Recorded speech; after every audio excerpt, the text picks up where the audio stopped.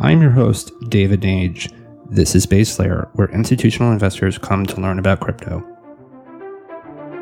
The views, information, or opinions expressed during the Base Layer podcast series are solely those of the individuals involved and do not necessarily represent those of ARCA, where David Nage is a principal. ARCA is not responsible and does not verify the accuracy of any of the information contained in the podcast series available for listening. The primary purpose of this podcast series is to educate and inform. The podcast series does not constitute financial advice or other professional advice or services. Please do your own research. Base Layer is sponsored by Diginex and by its digital asset exchange, Equos. As an exchange, Equos is focused on delivering innovative product compliance, fairness, and most importantly, trust. In a time when institutional investors are beginning to seriously review digital assets for their portfolio, these are key elements necessary to build bridges to new investors. Equos currently provides digital asset spot trading and perpetual futures, and plans to soon offer dated futures and options. Parent company Diginex also provides capital markets advisory, asset management, and custody. To check them out, you can go to diginex.com and equos.io. That is EQUOS.io. This is David, and this is your new episode of Base Layer. I have Sid, who is the founder and CEO at Arbol, with me today. Sid, how are you? Hey, David. Thanks for having me here. Looking forward to this. This is a nice kind of cross on my background prior to digital assets. I focused a lot on sustainability, and Arbol is a software platform that connects end users with innovative weather risk management solutions at lower costs. And we're going to talk about everything that's happening there, the use of smart contracts and things on digital assets and blockchains. But before we get too far into that, you have prior experience in the financial industry covering the interest rates and commodities in both quantitative research and trading roles. We love that because, again, to reemphasize, there is many people who have crossed over into this world of digital assets and blockchains from traditional finance. So give us a little bit of a rewind. Tell us a little bit about your past, and kind of what inspired you to really launch Arbol and kind of get involved in this world of digital assets and blockchains. Sure, David. Thank you. I came out of Harvard in 2005 with a bachelor's and master's in applied math and statistics. So pretty much my entire life has been, on a quant path. I did interest rates for the first 5 years. I wrote a book on the topic that's used in a number of colleges. And I really enjoyed that market because it taught me a lot about how markets in general work. Most markets to some degree are driven by the cost of capital and, the cost of the risk-free rate. And so it was a very good learning experience for, someone coming out of college and just entering finance, not knowing much at all. In about 2010, early 2010, I joined what was then a startup hedge fund. And I was the first employee in a pod focused on commodities. I always had a strong interest in commodities, the ships, the pipelines, the terminals. All these things were fascinating to me, how they interacted with the financial markets. And, I started not knowing pretty much anything about commodities at the time, and just learning via data, back testing, really understanding how fundamentals from a quantitative angle and price action, related to each other. And this was across a host of really interesting markets from, the oil complex, gasoline, diesel, to natural gas, to the agricultural complex. So working with corn, soybeans, cattle, hogs, sugar, coffee, and then the industrial metals, lead, copper, zinc, and aluminum. And this was a great role to learn a wide array of markets, but in a detailed way with regards to how their fundamentals operate, and really go deep dive. Visited sugar refineries. I've done crop tours as a result, and gave me a good grounding in how real world businesses work in these very important industries. After that, I ran a portfolio. I got a chance to build my own, trading desk of sorts and run, agricultural trading at a trade house, where I was in charge of basically building something from scratch to about 200 million in capital, running, trading corn, soybeans, wheat, cattle, hogs, sugar, coffee, cocoa, the whole agricultural complex around the world. And lastly, I was at Citadel, one of the world's largest hedge funds, focused on bringing machine learning and AI into the fundamental analysis of these industries. Aside from my main career path, I've also consulted, sovereign government entities in the Middle East on commodity industries and bringing quantitative techniques to the oil industry, to solar, as well as to general, commodity investing for family offices.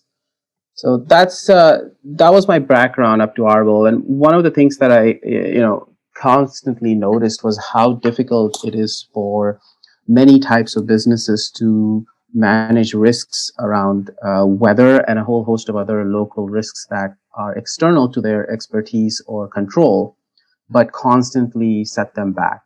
So you take the smallest farmer for whom one drought can mean the difference between going into debt for life or having a decent year. And you can take it to the largest commodity businesses now faced with a host of risks that are growing by the day due to climate change, from hurricanes to wildfires to you name it. And when you think about these weather and catastrophe risks, we all face them, and yet many businesses don't have any real coverage against these things. They are essentially exposed to these random events that can set them back. And this makes it very difficult to plan ahead for the future, to invest in the future, to grow. And this is especially problematic in developing countries, but it actually is a growing issue everywhere. And so one of the trends I noticed was that parametric insurance, which is insurance that pays based on data, was starting to take hold. And parametric insurance is very much akin to things like derivatives and other financial instruments that Wall Street had been working with for a long time in the financial markets arena. And there had been sort of small forays into weather derivatives and things like that, but really the full potential of this concept was very much limited.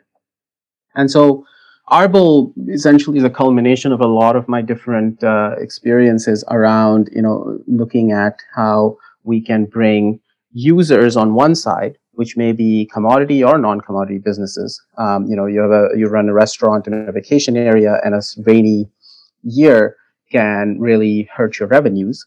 Or you could be a ethanol plant, and you need the corn crop around your local area to do well, and a drought could really set you back because you won't have inputs. Right. So a whole host of different businesses can be users of this concept. And on the other side, Wall Street was looking for new places to deploy capital, to diversifying industries and concepts. And so Arbol is the culmination of this, bringing a platform to bring those two together.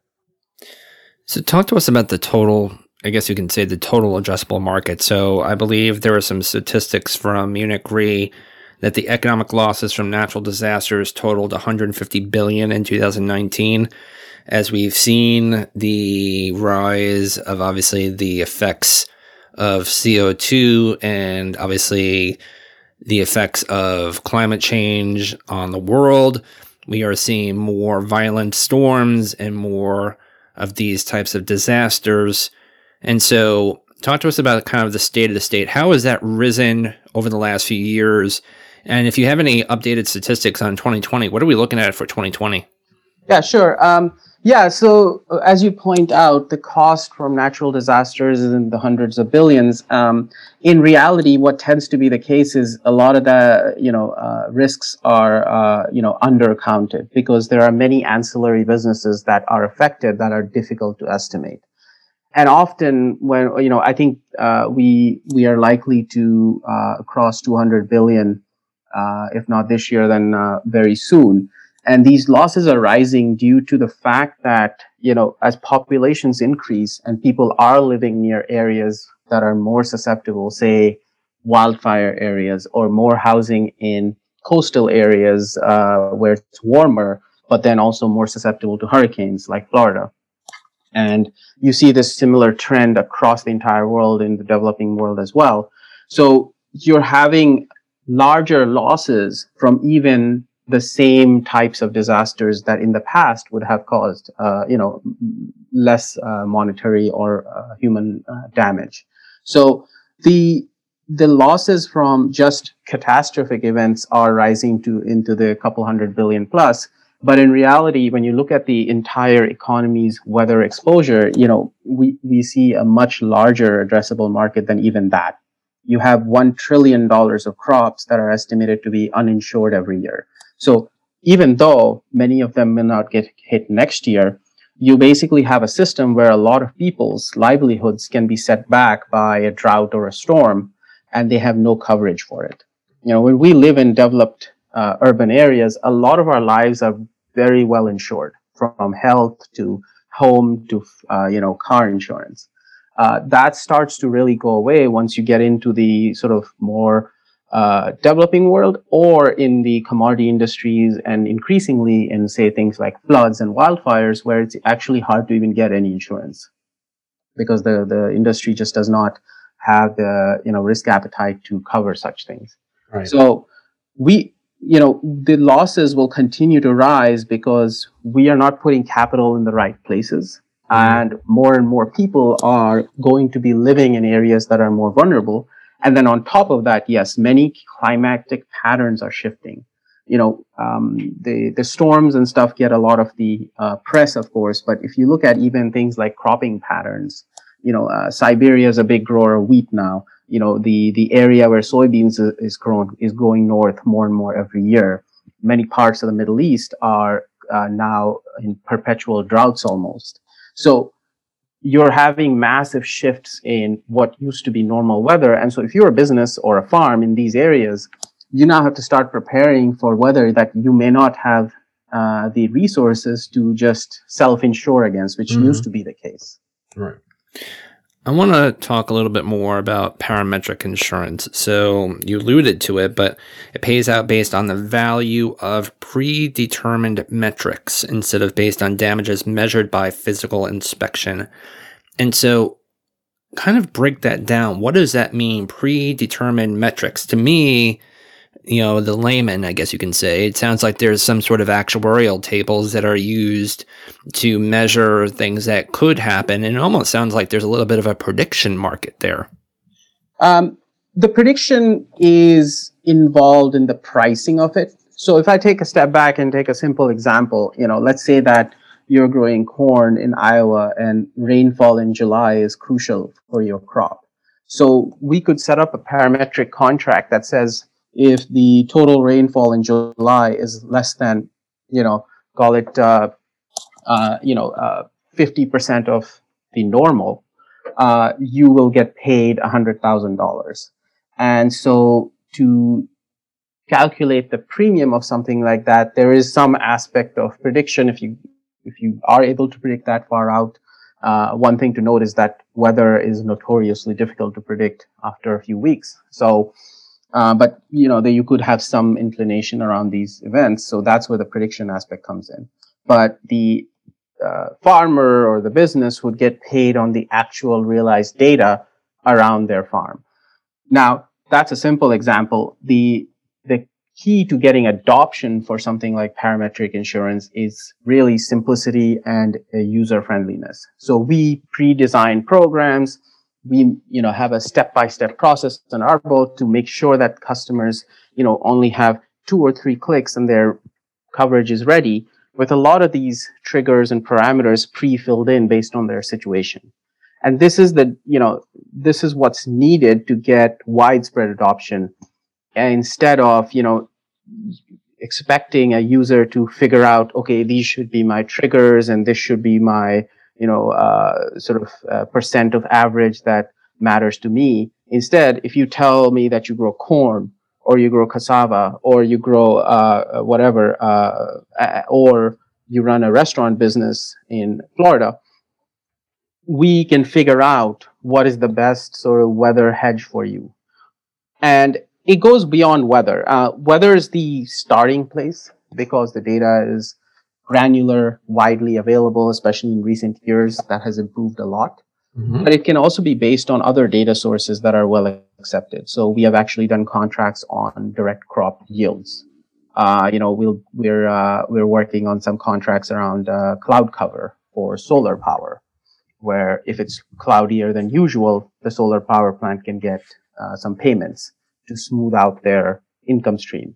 That helps them get loans. So it's the types of data we can use, the types of data that parametric insurance can use is just limited by our imagination, essentially. And, as data gets better and better, we're starting to find really interesting use cases where traditional insurance is unable to fill the gap or unwilling to.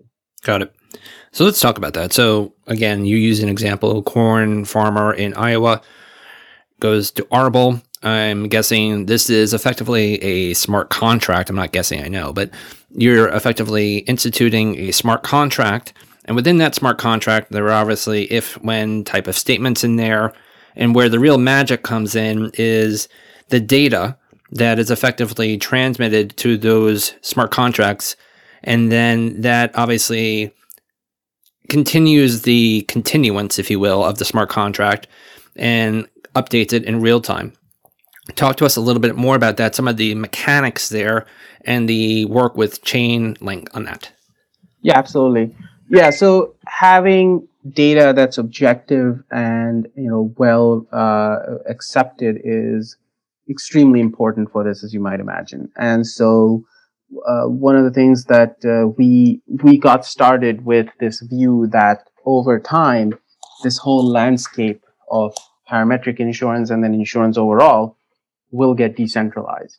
But that wasn't a solution that was ready for day one. The blockchain space itself was not ready for it. The regulators and the industry was not. And so we took the approach of layered decentralization. So what we started with was the data infrastructure we have is decentralized. We don't want to be in control of the servers that are storing the data and then also deciding the payouts, especially as we operate in many, parts of the world where trust levels are, lower than in developed markets.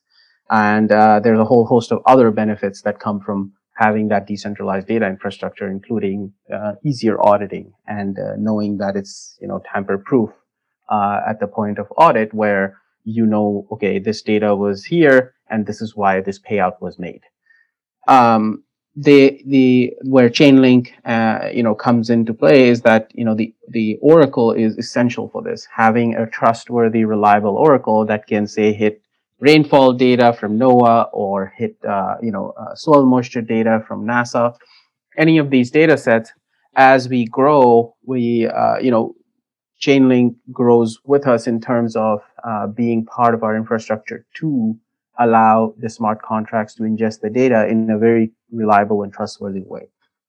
When we started, this was not the case. We had a lot of troubles with Oracle services back in 2018, and so it's been very it's been great to see a service like Chainlink come in and solve that part of the issue. I mean, for us, Arbol is it's a very involved, almost sprawling project which touches on everything from the data being one end of the chain to the capital being the other side. And you're talking about derivatives, insurance, reinsurance, parametrics in weather, yield, renewables and marine, and all these different industries that we touch.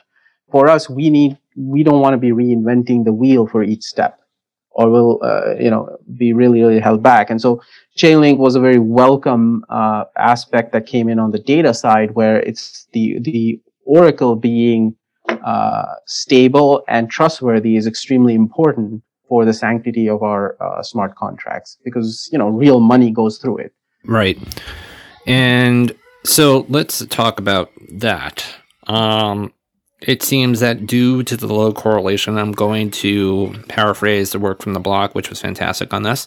Due to the low correlation between weather events and other asset classes, your firm, Arbol, sees strong demand from investment funds to become independent capital provision counterparties. This has the potential to create a positive liquidity feedback loop whereby capital provision becomes a standardized derivative contract on any given data set. What is the overall sentiment here? You've been obviously talking to some funds. What are they thinking about this, and where do you see this going into 2021 and 2022? Yep, absolutely. So the thesis around Arbol was, twofold. One was, as I discussed, and we've discussed on the user side. Why would someone want parametric insurance, right? It takes away a lot of the drawbacks of traditional insurance, the delays, the disputes, the fraud. COVID has shown that again and again as well this year, with thousands of lawsuits going around about all sorts of exceptions in, insurance contracts that then they used to not pay during the pandemic. And these insurance contracts are thousands of pages long, and you need a, legal team to handle all this. Parametric takes all of this out, throws all of this out the door. The other side of the thesis was the capital side. And here, the question is, why would, if we were just connecting the usual reinsurers with users, we are not doing enough to really address the key problem, which is that prices are too high in this market, in the insurance industry in general. The inefficiencies and the risk price both contribute to a very high cost. So to really open up this market, you need to bring non-insurance capital, Wall Street capital, like some of the places I worked at before or had many friends at. When we think about why would they want to enter here, well, this market is, what most investment funds and hedge funds are looking for. And the reason is the diversification. When you think about, how many markets have become correlated now, stock markets around the world, bond markets around the world, they mostly move on a few actions by central banks following each other pretty much in sync. And the old days of finding, gems that are, you invest in this country or in this kind of bond, that's becoming harder and harder. So everyone stays in the same boat, basically. Parametric insurance really kind of changes that paradigm. If you are writing a contract on rainfall in Iowa or hurricanes in Asia, or cloud cover in Europe, these are not variables that are connected to the financial markets, and that's what capital wants right now. It wants diversification. It wants new sources of alpha, and so the problem with parametric insurance has been the distribution. Like, how do you grow this market? How do you organize this market to be a portal for capital? And that's what we are starting to become, is a portal for capital looking for truly diversifying risk and really get a wide array of capital providers. In addition to the usual capital providers on our market, we also will have our own backing, and we intend to essentially have an open market where capital providers can compete to offer prices on portfolios of risk that are attractive from a risk reward standpoint. And our portfolio of risk can be like I said, a bunch of drought contracts, a bunch of excess rain contracts, cloud cover contracts, pretty much anything you can imagine on parametric insurance can become a contract that a capital provider can transact in. I'm curious. This is more delving into a philosophical conversation. I want people to obviously, we'll give links to Arbol and to some of the research you guys have been doing, some of the offerings, obviously, that you're doing. But I would be remiss, obviously, in the United States here, we are going through a transition from an administration that pulled us out of the Paris Climate Accords and has been very dismissive of the effects of climate change for all intents and purposes. This is not a political statement. I am neither a Democrat or Republican. I'm just looking at the facts, and you have seen a change in the way that things have been viewed. And so now we have a new administration, and immediately we've already seen John Kerry nominated to climate czar, and this administration has seemed to be effectively working to address climate, and I imagine that we will probably be put back into the Paris Climate Accords, probably at the latter part of January of 2021. And so I'm curious, with this emphasis on climate that we are probably going to see now, with the country getting back into the game on climate, do you think you're going to see a big uptick?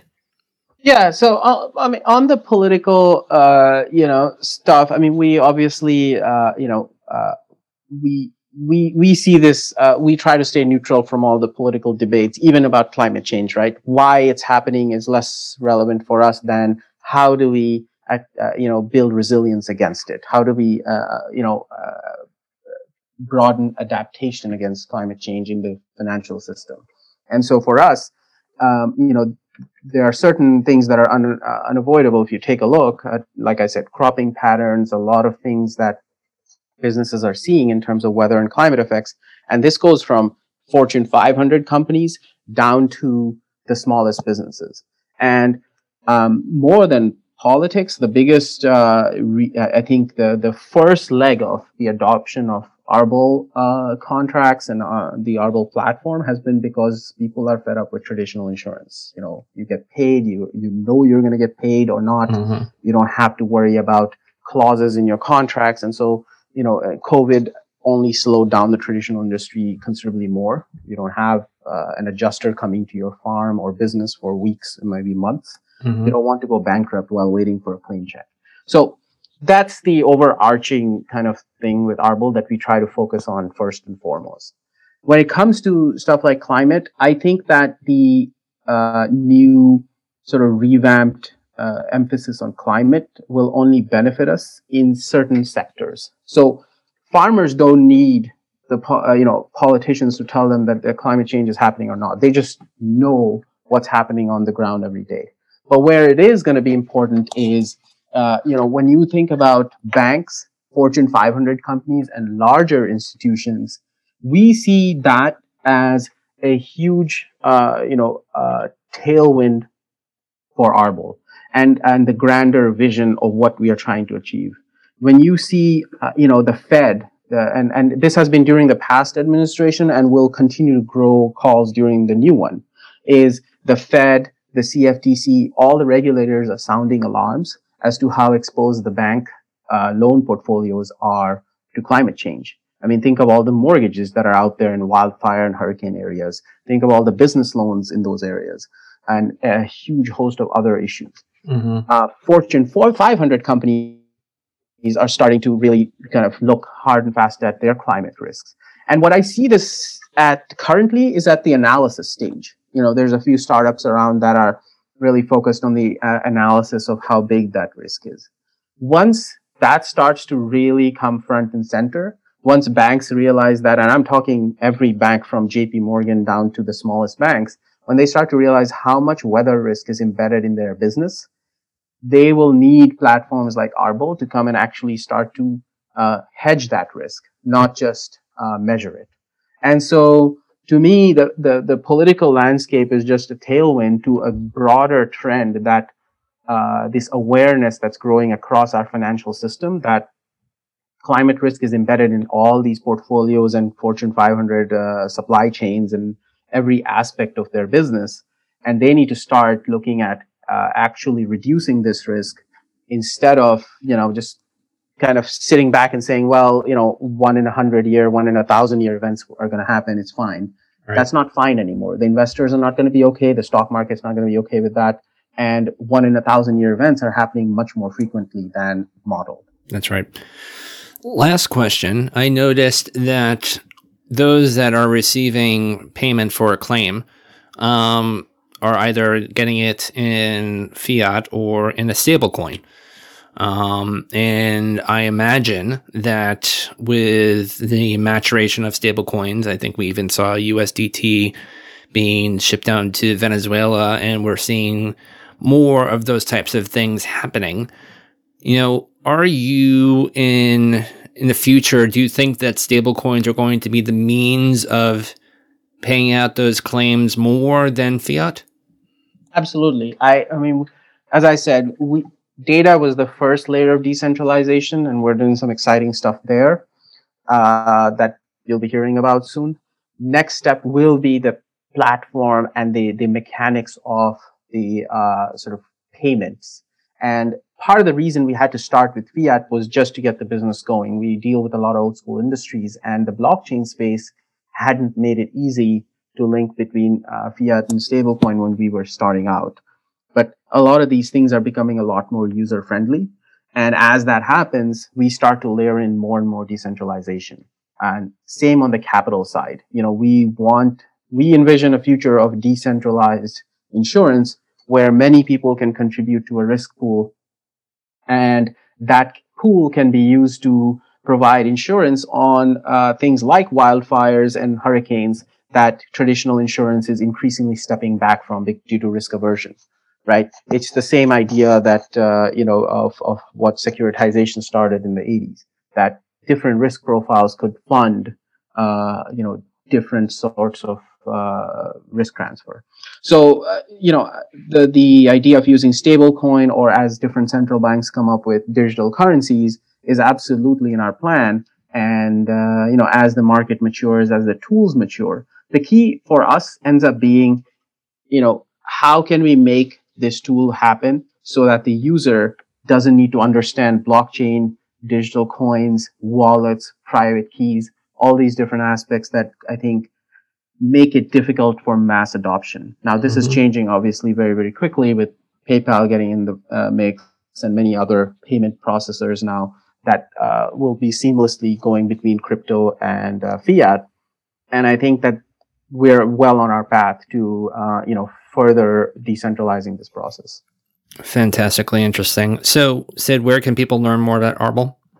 The website is arbelmarket.com. And we have our social channels as well, which I encourage you to check out. Outstanding. This was really fascinating. We're going to have you back on again next year to see how things are going. Sid Shah, the founder and CEO at Arbol, thank you for coming on, and we'll be catching up with you soon. Thank you very much for having me, David. Good to meet you. Thanks for listening in to Base Layer. If you like the show and all the different guests that we've brought on, please give a like and subscribe on Apple or Spotify or wherever you do listen to the podcast. Also, if you want to have a conversation or reach out to me, you can reach me out on Twitter at DavidJNage, and let's talk there. Or also you can find me on LinkedIn, and I look forward to having great conversations with you all about digital assets. This podcast is presented by Blockworks Group, one of the best digital asset, event, and media production companies that I know of. For exclusive content and events that provide insight into digital assets, visit them at blockworksgroup.io. You won't be disappointed.